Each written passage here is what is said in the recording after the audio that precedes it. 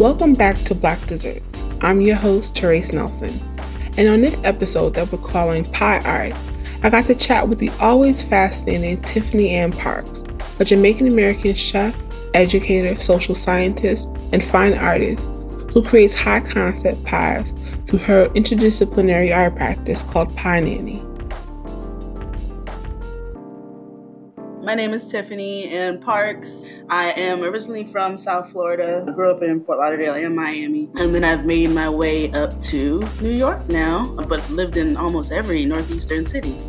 My entire family is from Jamaica. And growing up, I spent summers in Jamaica, so back and forth between South Florida and the Caribbean. And that's definitely reflected in my work. I've been following Tiffany's pastry work for a while now, and I'm always struck by how deceptively pretty her pies are.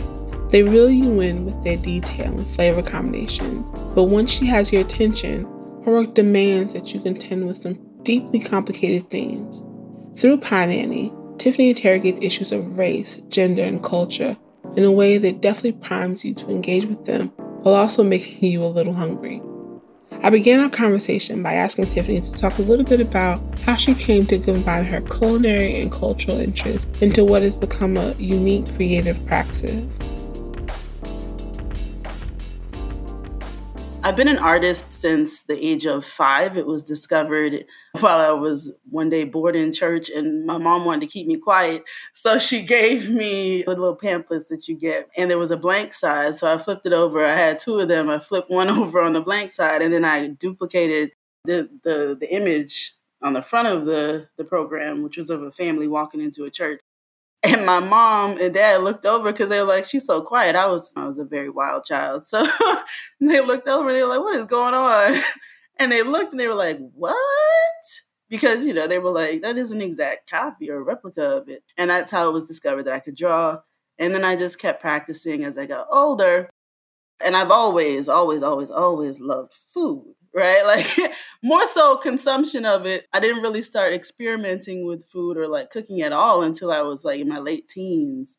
And nobody in my family is really much of a food enthusiast or cook or involved in the culinary world. So I started cooking as a teenager.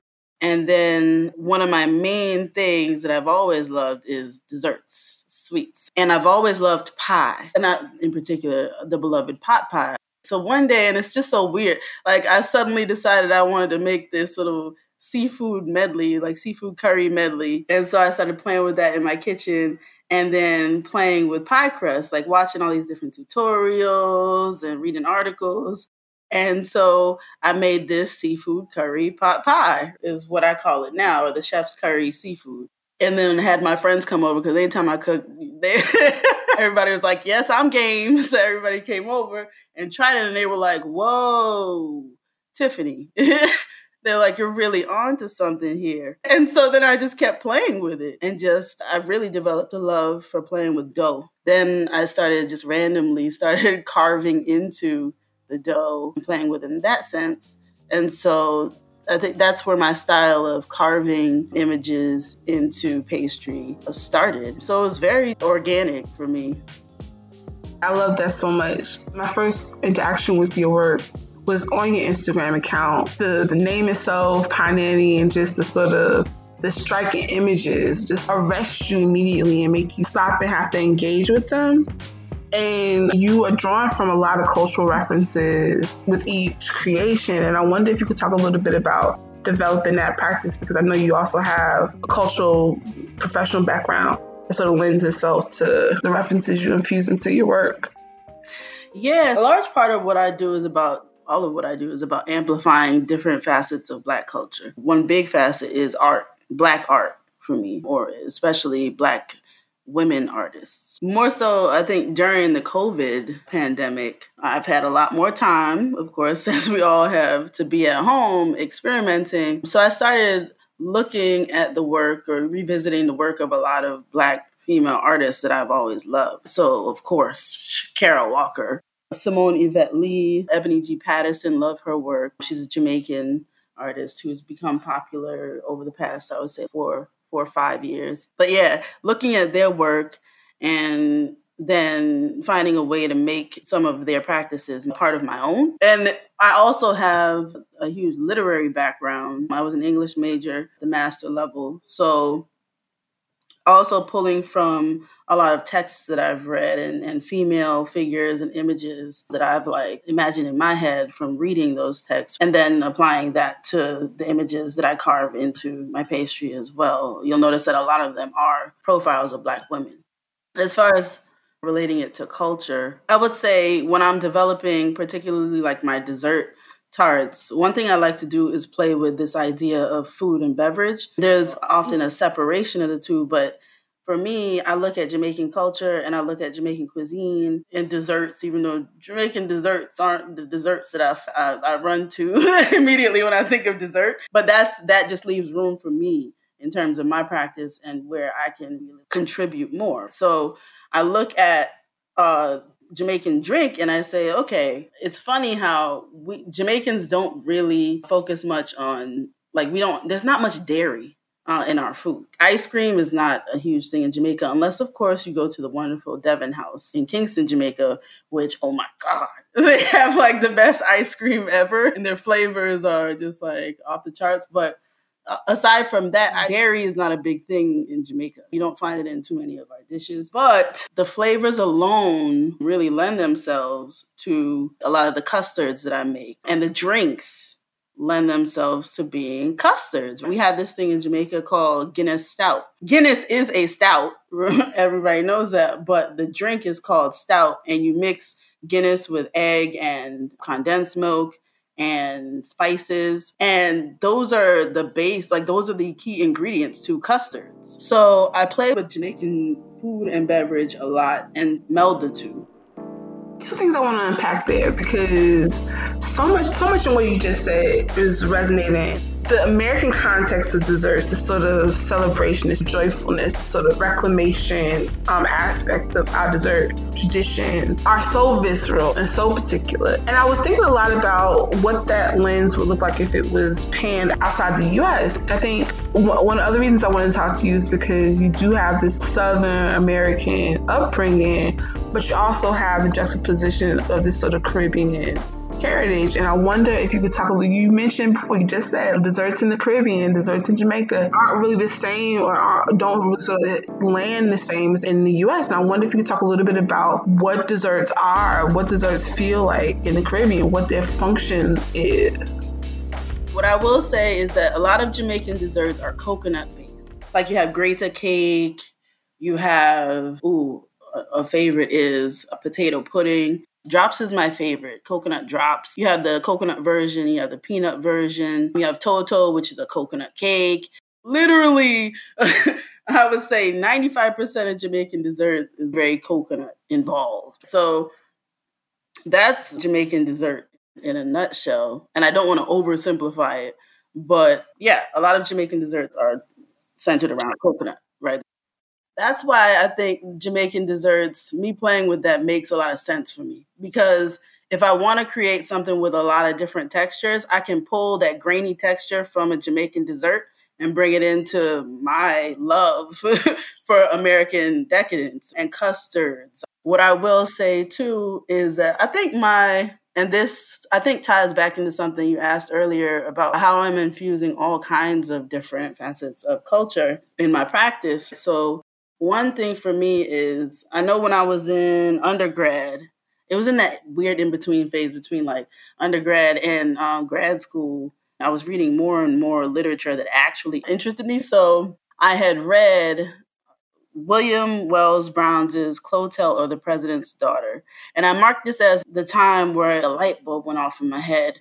And I was just like, wow, I really didn't realize just how bound our histories are. And that is the Caribbean and the American South in particular. Looking at those, especially Louisiana, as the port for a lot of Caribbean slaves who entered the U.S. or who were brought to the U.S. Reading that slave narrative by William Wells Brown really was like a pivotal point in like my thought process and thinking about the relationship between the Caribbean and America and Africa. And that is super important to me. Yes, I was raised in South Florida. And that's the thing. Whenever people speak of Florida, people tend to think of Florida as like this homogenous state, but it's not. South Florida is very different from Central and Northern Florida, mainly because you have such a large Caribbean population.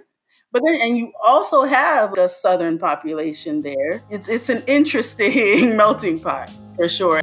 100%. And even when you said I grew up in South Florida, it immediately hit. It was like, of course you would have this feeling of preservative Caribbean culture because it's so intentional in that region. And I want to sit with this idea of when you sort of talk about how our imagination on the Caribbean is framed, in a lot of ways it's framed through our foodways, right? I think of South Florida, certainly in New York and lots of other places around the country where immigrant communities are able to remain insular. Think about Brooklyn, think about parts of DC. There's this sense that like the food becomes a sort of entry point to understanding the culture. But I'm interested in what that looks like when the culture gets diffused through the translation of a restaurant outside of context. Like you're talking about food in a place that is so beholden to terroir, so beholden to cultural context. And then you come here and try and put it in the context of a restaurant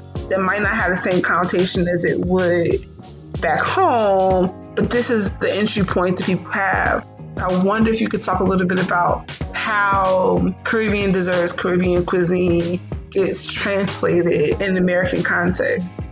Is it though? Like, I don't even know. Caribbean cuisine as a whole, yes, there's a lot to be said about that. Caribbean dessert, not really. Like, you don't see Caribbean desserts here in the U.S. unless you walk into somebody's patty shop and you pick up some coconut drops. That's about all, or some Greta cake.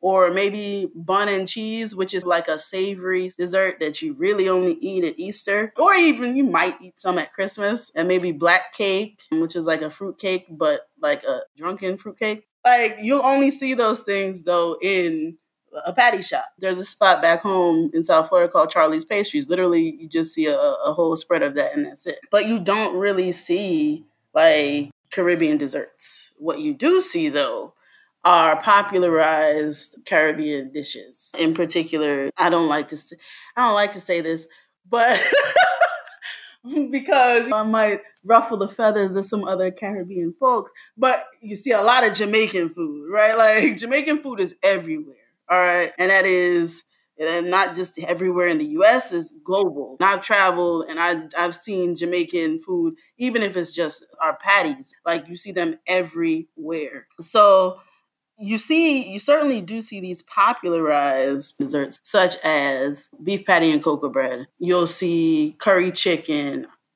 oxtail. And what I will say is the desserts aren't decadent, but that's okay because the cuisine makes up for it. Like the cuisine is though, right? Everything is, heavily stewed and seasoned to the T. But a lot of the foods that you see here that represent Jamaican or Trinidadian cuisine are popularized, and that popularization is tied to class. And I think it's important that we don't neglect that fact. When we think about Jamaican foods, you're not thinking about rundown or things like, even if you think of a Jamaican sweetie, Bustamante, that's not something that you hear about here. Okay, when you think about even Jamaican breakfasts, here you think of ackee and saltfish, which is the national dish of Jamaica, but there's so much more than that, right? There's all of these different ground provisions that include like dasheen as well, which again, people don't really talk about. Or you have, so the different types of Jamaican porridge, right? Everybody here growing up, I always ate like cornmeal porridge. That was the thing, but porridge is like a big part. That is your go-to Jamaican breakfast. But here, you don't really hear about green banana porridge, which is my favorite. It's literally you're blending up green bananas and your choice of milk. Chances are it's going to be like coconut milk or even an almond milk, and throwing in all of these different spices. You don't hear about that. And that is because, again, it's tied to class. You have, again, stew peas. That's another one, right? People call it poor man's food. Or you have OMG corned beef, or AKA bully beef. You eat that. It's simply corned beef and white rice. That's a simple dinner, and it's so good. But you don't hear about those so much, and those are not popularized, and you don't see them in Jamaican restaurants because, again, that's tied to class. And in Jamaican culture, we tend to want to only highlight the things that are associated with high class, because you have to think about it this way. Most Jamaicans who do especially come to America, they have more money. They're more able to come here than the average Jamaican. And they bring with them this tendency to draw nearer to higher class foods, right? So that ends up completely leaving out like a whole set of delicious cuisine that you can get if you go there, but you're not gonna get. Even jerk. Here, jerk is so popularized in the US, and I've only had really one experience with jerk that was like amazing here. And funny enough, that was my best experience with jerk. But it was in it was in Miami, in like a parking lot at a stadium, right? Like after a football game. At a random push cart. But jerk here even loses its magic.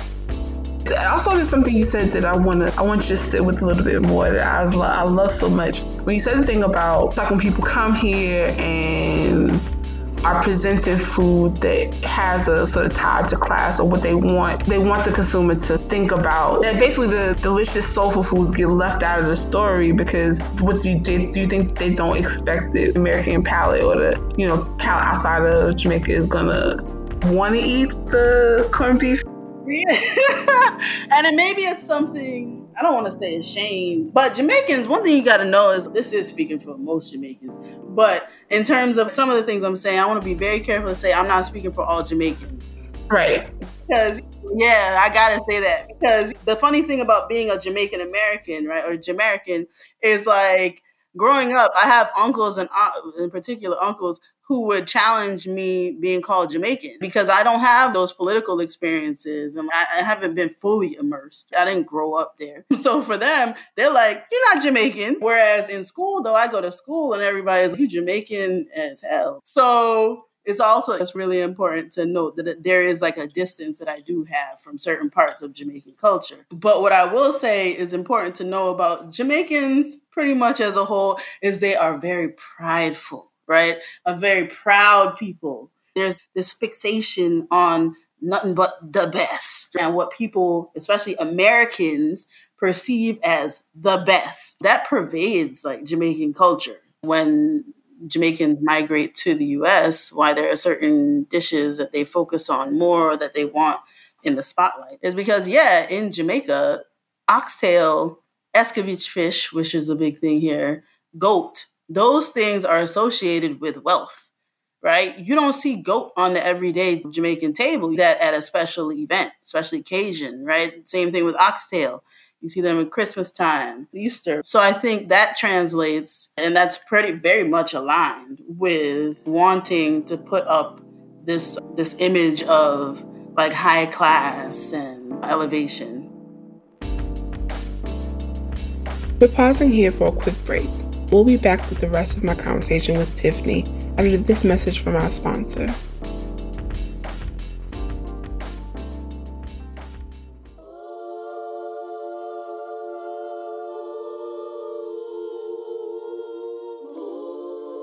These days, taking the time to savor the sweet things in life is especially important. Maybe that's indulging in Talenti's traditionally made gelato or homestyle meals made with quality ingredients.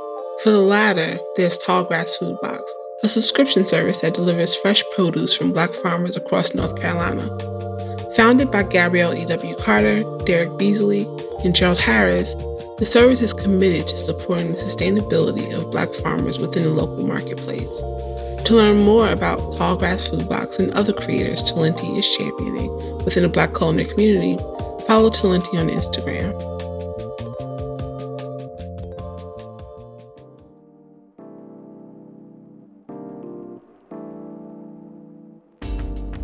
Welcome back to Black Desserts, a podcast presented by Black food folks. My guest today is Tiffany Ann Parks, known for her beautiful pies through her art practice, Pie Nanny. Before the break, Tiffany shared many of her thoughts on Jamaican and Caribbean foodways and the cultural aspects that often get lost in translation. We talked about so much during our conversation, but at this point, I'd wanted to pivot and learn more about her perspectives on the Caribbean and specifically Jamaican baking tradition that folks outside the culture may miss. I really was just wanting to talk through the whole canon of Caribbean baking. I think doesn't tie itself specifically to dessert. Like there's this whole world of breads and the dough making for patties. I think I see it really strongly in your pie making, but I just think that there's something during this series we've been thinking a lot about how precious baking recipes are as heirlooms. And while sort of desserts might not be as ubiquitous in the same way that they are in the US, it does feel to be a really particular pastry tradition, sort of baking tradition. So I would love if you could just talk a little bit about those. Absolutely. You know what's really funny, and this is very personal. When I was a baby, we had just moved to South Florida. I found out after I started Pie Nanny that my parents owned a patty shop. Did not know that. And I was like, man, that's interesting. Because when I started playing with pastry and then filling up this puff pastry and then standard pie crust with savory Jamaican fillings, right? Your oxtail and your curry goat and your curry chicken and seafood curry, I thought I was really doing something new. Oh, I was like, oh, this is genius. And sure, here in the US especially, it is. Like people are like, oh, it's very different. I've never had this before. And that's because I'm using like traditional fillings. But if you think about it though, and thinking about what you just said, it's not, right? And I found out like a friend of mine, like their mother baked like these kinds of pies before. Used to do this when they were a kid in Jamaica. And I think that is the case in Jamaica now. There's this Jamaican chef that I follow on IG who plays with Jamaican dessert and fuses baking and it's a lot of savory baking. So here again, when you think of baking, you are thinking of primarily desserts, right? In Jamaica, it's flipped. You're thinking of primarily savory things. We have a savory palate, right? So you think of, yes, the patty and the cocoa bread. And when I'm thinking of heirlooms, that's why I brought up my parents.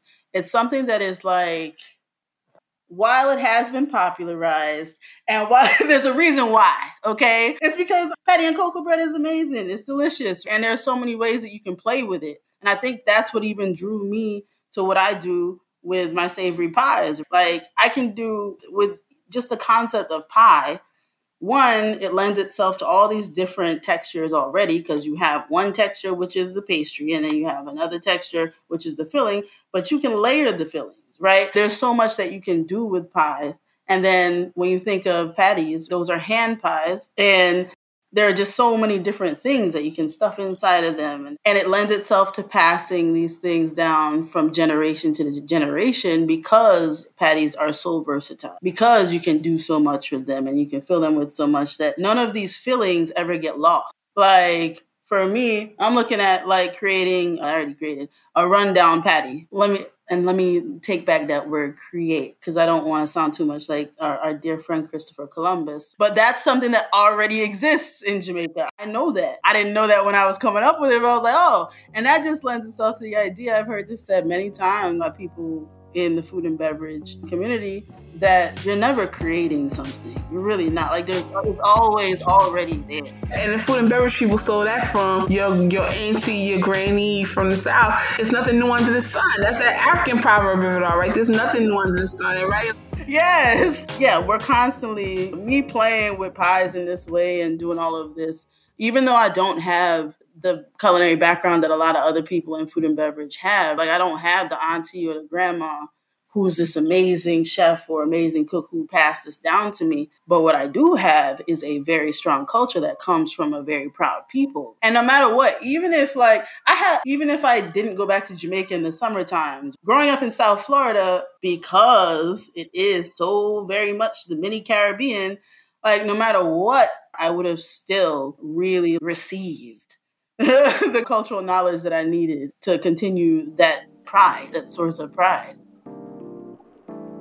I want to spend the last little bit of time talking about Pie Nanny and just love on it a little bit. Share with people when they go to and experience with and engage with this work. It is, like I said, it's super interesting. You are impacted by all the layers of context that a seemingly simple pie has. Because I think there's so many implications, especially now it's sort of, we're rethinking restaurants, we're rethinking how we engage with like food and culture. As cultural institutions are becoming much more interested in food culture, I think that there's such an interesting new space for conceptual artists to sort of use food as a medium, and your work seems to be right in time for that this kind of new era. So I wonder if you can talk a little bit about your practice. Ooh, where do I start? All right, let's start from the beginning. Let's see. So Pie Nanny really started out as like a joke, to be honest. Like, it was as far as the name goes, and we'll start with that because that's like the catchiest part of it. That's usually what draws people in, besides going to my IG and looking at the images, right? But when I first came up with that name, it was supposed to be just a very cheeky name that plays on aspects of feminism and womanhood, right? That's it. As all this is just a joke because you have the term punani in Jamaican or Caribbean culture, but then in Southern culture you have punani, and it translates. So it's playing with those two cultures and that term. And it was also a play on being inclusive and exclusive and looking at culture in that way. Because there are people who get it immediately, and there's always a joke that goes along with it. It's hilarious. But then you have people that don't get it, right?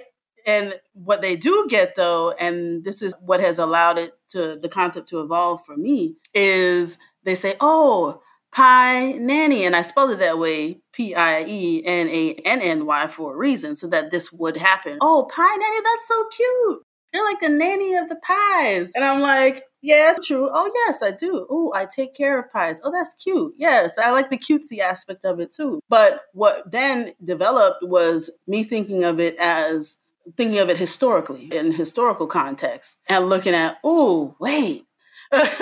Not just thinking about being a caretaker of the pie, but thinking about how Black women have been the caretakers of so many for so long. And this is a part of our history, not just Black history, but history, American history as a whole. Because we're all, again, I keep going back to this idea of all being bound up together and how our histories are so bound, and also wondering in some instances why we're not so bound in the same way today.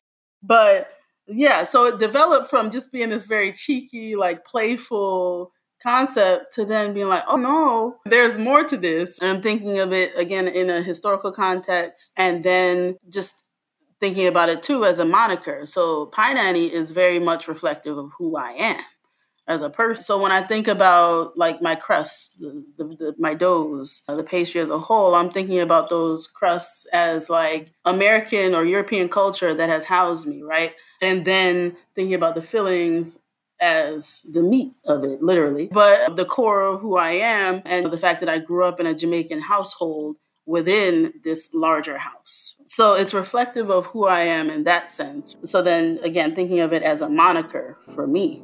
Pie Nanny is me. I am Pie Nanny. That was all really dope. I just find sort of your process videos really interesting. I think one of the first videos I saw was one where you had done this cutout and there was like meringue or cotton candy or something, and you were sort of burning it. And I was looking at this image and looking at the process and how do you take something tangible and consumable to something conceptual and ethereal. Yeah, that one, the one that you're talking about, that was, as are, I think, all of my designs and all of the tarts that I produce for social media consumption. Like a lot of those, they're very emotional processes for me, primarily because of a lot of what you just said, right? They're tied to our history and our past and a lot of our traumas. But that one in particular even was tied to personal traumas, right, at that time. And I think that's where art comes in for me. One of my taglines for my personal IG account is that I'm reimagining culinary arts. Because culinary art, most of the time people aren't thinking about actually drawing, like into something.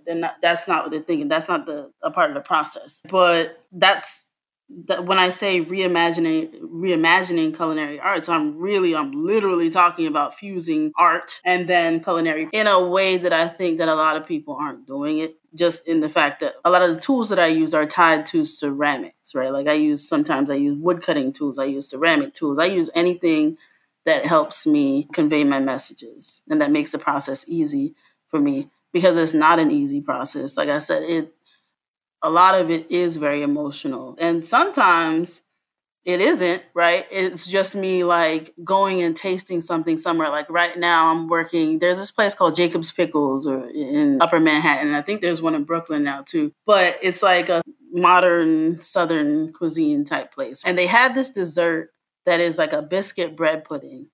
Lord have mercy. I tried this thing and I was like, oh, this is so good. But the texture immediately reminded me of Jamaican potato pudding. And I was like, ooh, which is a beloved dessert of Jamaicans. Like when it's made, because I hated it when I was a kid. It was always dry. But like when you have somebody that makes it right, it's amazing. It's so moist and just ooh and creamy. And like I said, I like creamy things, which is rare in Jamaican dessert. It reminded me of that minus all of the different spices that you get with Jamaican potato pudding. So right now I'm working on a recipe for like a fusion between Jamaican potato pudding and this biscuit bread pudding, or American bread pudding too. It's not just biscuit, but bread pudding. But I'm making these biscuits with Japanese sweet potato, which is beloved in Jamaica. You eat it with rundown. But I'm making these biscuits with Japanese sweet potato and then bringing in the flavors of Jamaican potato pudding, but then also bringing in like this condensed with. But my process is sometimes it's very emotional and it's tied to our traumas, and sometimes it's just tied to like joy, the joy that I experience when I eat an amazing dessert. And I'm like here and I'm like, ooh, how can I make this? Like, how can I bring a Jamaican twist to it or just Caribbean twist to it? So sometimes it's just as simple as that. I think there's something really beautiful about the work you're doing, because it's really asking more forward-thinking questions about how to use tradition and how to use culture in a modern context. It's so respectful of the past and it's reverential of the past, but it also understands that like these traditions they're only valuable if they remain alive in a context that is consumable and usable to folks who are like by choice. Oh God. So I can't forget to bring that in. So yesterday I went to, I was supposed to be going to the Schomburg to do some research for a project that I'm working on right now, but that's coming up. And I didn't realize that the reading rooms were closed on Saturday and Sunday, but not the exhibits. So they had 2 exhibits up, right? One of them being Traveling While Black, Lord. And when I say it took a minute for me to leave that room, because I really had to just sit with that for a while. It brought up a lot of emotions, and primarily because throughout that entire exhibit, you're thinking about the fact that this all started because you had no choice, right? That traveling, that wasn't a choice. Whereas now we're in a place where we are far more privileged and we are able to choose. And traveling can be a luxury and it can be something that is enjoyed. I immediately tied that to food and to my practice. So a lot of these fusions that exist, right, in not just American cuisine, but very much in Caribbean cuisine as a whole, those weren't by choice either. And so now, for me, a large part of my practice is this play. And it's not lost on me that this play is very much a privilege. And it is, like you said, furthering this narrative and these traditions that are so rooted in force. But now that we get to choose and we get to write these stories, that's a large emotional part of my practice. It's a huge responsibility too, though. And I think so much of what I appreciate about what you do is that it's so informed and beholden to so many points of culture. That you are bringing in so many references that are constantly asking bigger, more thoughtful, deeper questions. And you aren't afraid of being wrong. You aren't afraid of changing your mind about things. But it's always, it feels like when we are looking at your work and imagine and taste of the pie that you're creating. It just feels like we are along for the ride of you discovering something about yourself or the concept that you are asking us to interrogate. And it's such a beautiful thing to consume. I just wonder, I'm so excited to see where your project goes and how it expands, because it's that curiosity that I think is so valuable in this moment. Yeah, I like that you said I'm not afraid of being wrong, because I think in the age that we're currently living in, Lord have mercy, it does, I think it probably does, it doesn't do this for me, but I'm pretty sure it instills a fear in people of being vulnerable in that way and showing that, yeah, it's all right to be wrong sometimes. Like, I know I made a comment in an interview in the past where I said that we all judge, right? Whoever, I think it was something along the lines of, whoever came up with the phrase, only God can judge me, I said it must have been a man, right? No, we all do it. Everybody, you know what? There's nothing wrong with that, because judgments help you be a better person. It's when you condemn someone and when there's no room for correction and you leave no room for someone to grow. That's what's wrong. And I see that a lot now. It's just, to me, that's really sad, which leads me into like why I developed A Seat Above the Table, which is like an offshoot of Pie Nanny. It's so that we can have these sorts of conversations that clearly we can't have on social media or in some interviews, because Lord have mercy, then like you're automatically like immediately just targeted and you have this stigma attached to you. And that's where A Seat Above the Table came from too. Born out of Pie Nanny, that playfulness and just continuing play and discussing things and learning, because a large part of learning is play. Yeah, man. You're so brilliant. You asking such good questions, and this is really interesting work. So I just appreciate you, and I appreciate your time so much. I appreciate you having me. Absolutely. Well, episode 2 is done, and I want to thank you for spending your time to share another episode of Black Desserts. The first 2 episodes of the season were all about broadening our ideas around Black desserts to include a more global perspective.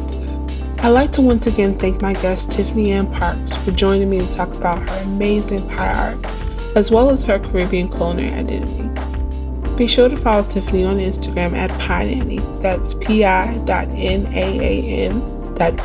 to check out her amazing pastries and the stories behind them.